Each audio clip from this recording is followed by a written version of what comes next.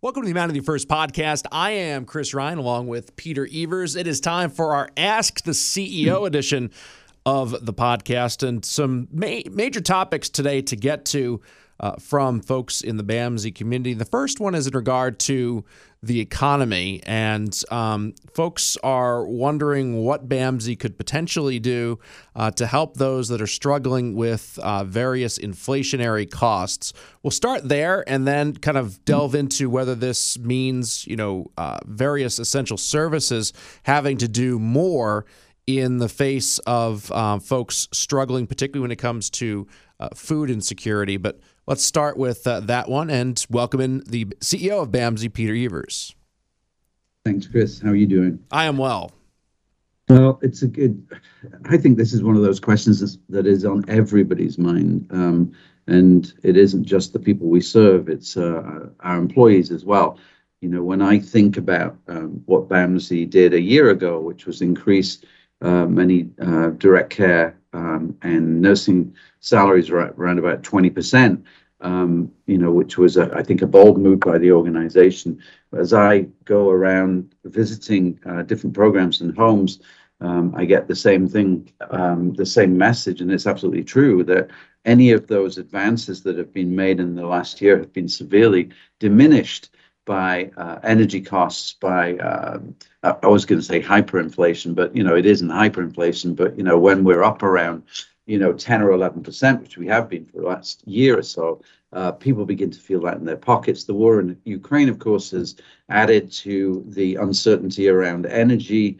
And I got a text from my son, actually, who works in this field, the other day, saying that he was expecting an 85% increase in his oil cost in his small flat in Quincy, and asking the question, how am I going to be able to afford to do that? All of those pressures seem to be coming down on so many people at the moment, and it is not in any way ideal. I think the government has been trying to respond to that.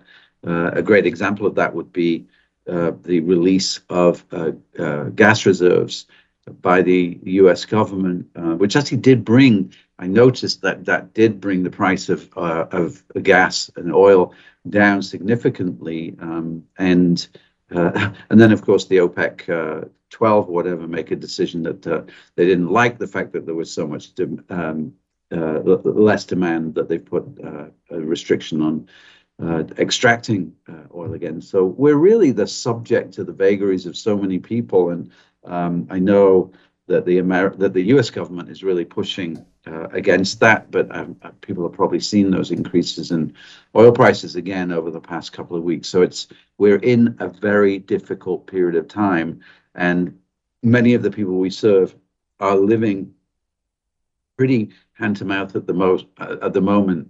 Imagine if you're on disability benefits, for instance, you're receiving in the region of $600 to $800 a month, and you have mouths to feed in the family. It's just really difficult, and that's why it's really important for us as an agency to be on the lookout for more and more grants. I think about South Shore Foundation, for instance, they've been wonderful, and we're making those applications again, both for our Dawn Davis program and for the helpline.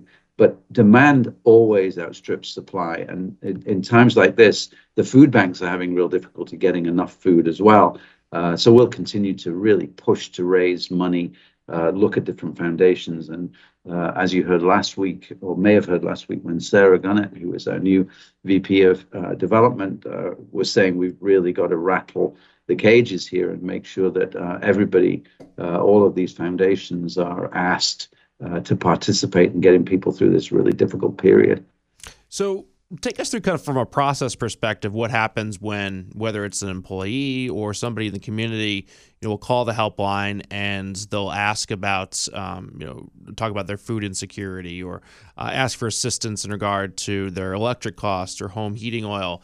What is that process like, and how do you go about trying to get help for those folks? Yeah, well, we're really invested in making this a real low barrier request. So there's no means testing or anything. Of course, we are constrained by tight resources. But if people need help with their energy bills, we'll help them with it. We don't want to see any proof of anything. We realize that it's a big deal to come and ask for help, and so we'll help people out as much as we can. It really is a phone call and a request.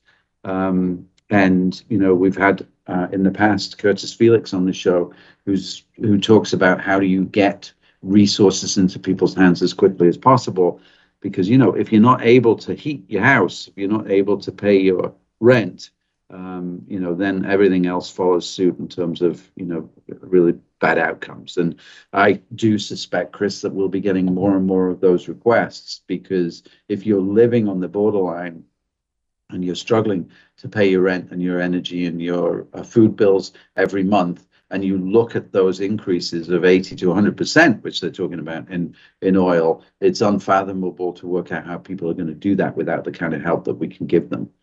So from an operations perspective, how do you go about addressing the inflated costs from your operations? In that, obviously, your electric costs are going up. Your transportation costs are going up with the price of gas. Heating oil is going up. And very often for-profits, restaurants or a supermarket, they will pass along that price to consumers. You don't have that option. So how does an organization like BAMSI go about trying to maintain the same level of service, the same level of employment, when the opportunities don't really exist for you to pass along the cost to anyone else?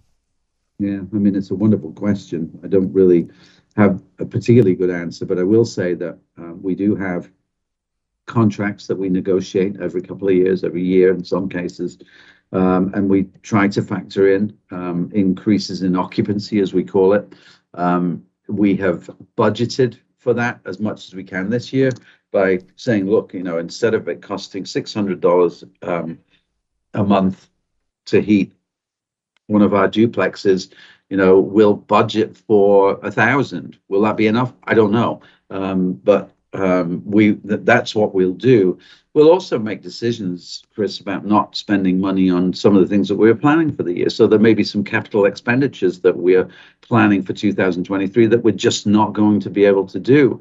Obviously, we'll do things that are related to life safety, but we might have to put off some of the more visually enhancing changes that we have to make. And that I have to say that over the past 2 years of COVID, some of our houses have really taken a beating because folks are in the houses every day. They haven't been to their day habs. And we're recovering from that. And of course, the consequences of the expenditures through COVID mean that we're now dealing with the inflation that sort of came after that. It's a question of being as prudent with your resources as possible and making sure that you take care of people as best you can within those parameters, but also not compromising health and safety of the people we serve or our staff in any way. That comes first. Another person writes, immigration has been in the news recently. Does BAMSI do anything to help asylum seekers?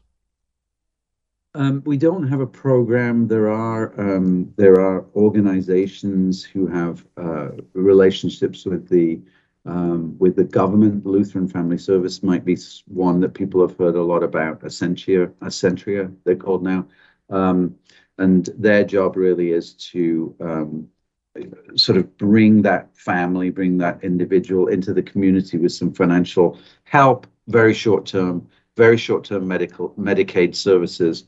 And then some counseling around jobs and English as a second language. The way that we get involved is that we will deal in our clinics and in our clinical programs, oftentimes with families, oftentimes kids who are presenting with real post-traumatic stress that they experienced the trauma. When they were in their country of origin or they were coming to this country. Remember, it is a very harrowing experience to leave the country that you love because things are dangerous. And oftentimes, the majority of the times, I would say those kids are really going to be affected by that, and we can offer help there. And lots of the people that we provide services to oftentimes are not fully that they haven't been through the full immigration process or are waiting to do that. And of course, we provide services to people who don't have their documents, and obviously we will continue to do that. We have many people, well, some people in our residential programs who are in this country who don't have citizenship, who need our services, and oftentimes we have to take that one on the chin because there aren't any benefits available for those folks. But what are you going to do? I mean, you have to see the need for what it is, and you just have to provide the services that are right for that human being.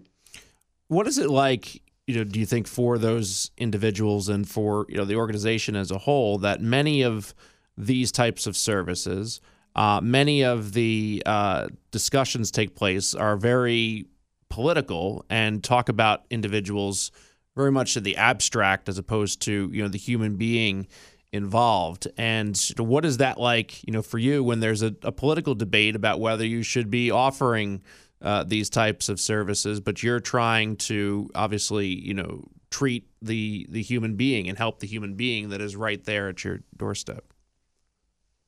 Yeah, it's funny. It reminds me, Chris, of that sort of the Hippocratic Oath in a way, that, and not that we're all physicians, but the oath for physicians is that you'll treat the disease and you'll treat the person regardless of what their beliefs are, and you'll do no harm. And I think we're in the same boat here. We see the need of the individual, and really are not concerned with the immigration status of an individual. Why should we be when we're a treatment or a service delivery system, and we're based on, even this podcast is called Humanity First. I think that speaks to what we have to do when we have somebody in front of us.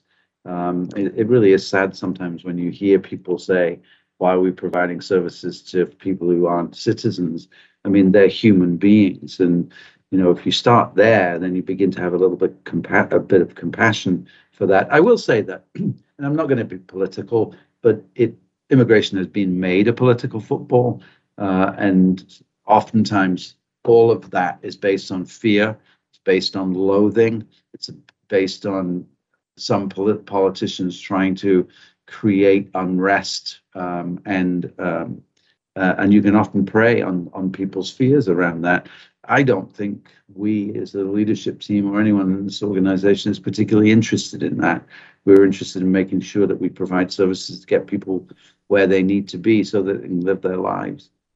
Two more topics. I know you got to run today. First of the remaining two topics is on COVID. And what are you sensing in terms of where things head going into the fall and winter months? We had heard that this is going to be a very challenging time period. Seems that anecdotally some folks are getting COVID, but obviously the degree of concern and protocol as compared to a year ago is remarkably different. So what is your sense about not just COVID, but also flu and other contagion, and how the organization is going to go about addressing that over the next several months? Your question is incredibly prescient, Chris, because the reason I have to leave a little early today is to go and get my flu shot and my fifth booster shot, which we're making available, of course, through BAMSI. And part of the reason why I'm optimistic about the next 6 months is that we made the decision earlier on this year that we would become a fully vaccinated organization. And remember, the reason we did that was because the first thing that we have to think of is how do we protect the vulnerable people, especially medically vulnerable people that we serve.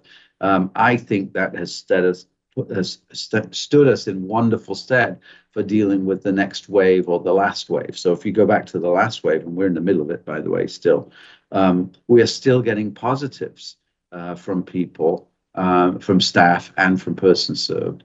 We're still going into emergency operating procedures. But the fact is that we have a fully vaccinated community, with a few exceptions of those people with exemptions. These symptoms are quick, and people are getting poorly, but it isn't life-threatening in the way that it was before. It is much more manageable. I think this is what we have to deal with, Chris. We deal with flu season in the same way. We encourage people to get vaccinations, and there's a high likelihood that that vaccine will match the virulence of the flu. So I would encourage everybody to do both, one in each arm, and we'll just see what happens and what's in front of us. We continue to have positives on a daily basis, but we're managing around them. Final question is on the pharmacy. Is the pharmacy open yet? And if not, when will it be open and who will it serve? Wonderful question. Thank you for asking that, whoever did. The pharmacy is due to open the first week in November, or the last week in October. We're very, very close. We've had some supply line issues for refrigerators and for special cabinetry, which we've managed to get in place. I think the final touches are being put on the building on Pleasant Street. We have hired a pharmacist who is becoming oriented to the organization, and we will begin by servicing the local residential homes in the Brockton area, Brockton, Avon, around there. And then we intend to expand out to those further reaches. We will be doing delivery to those homes. And, in the future, we hope to open up to staff and other agencies who don't necessarily have a good relationship with the pharmacies that they're dealing with at the moment. So we're really excited about this. There is a lot of chatter in the agency about this is something very new.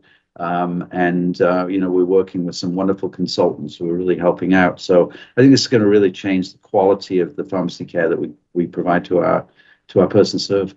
Peter, as always, thank you so much. Thank you, Chris. You've been listening to the Humanity First podcast.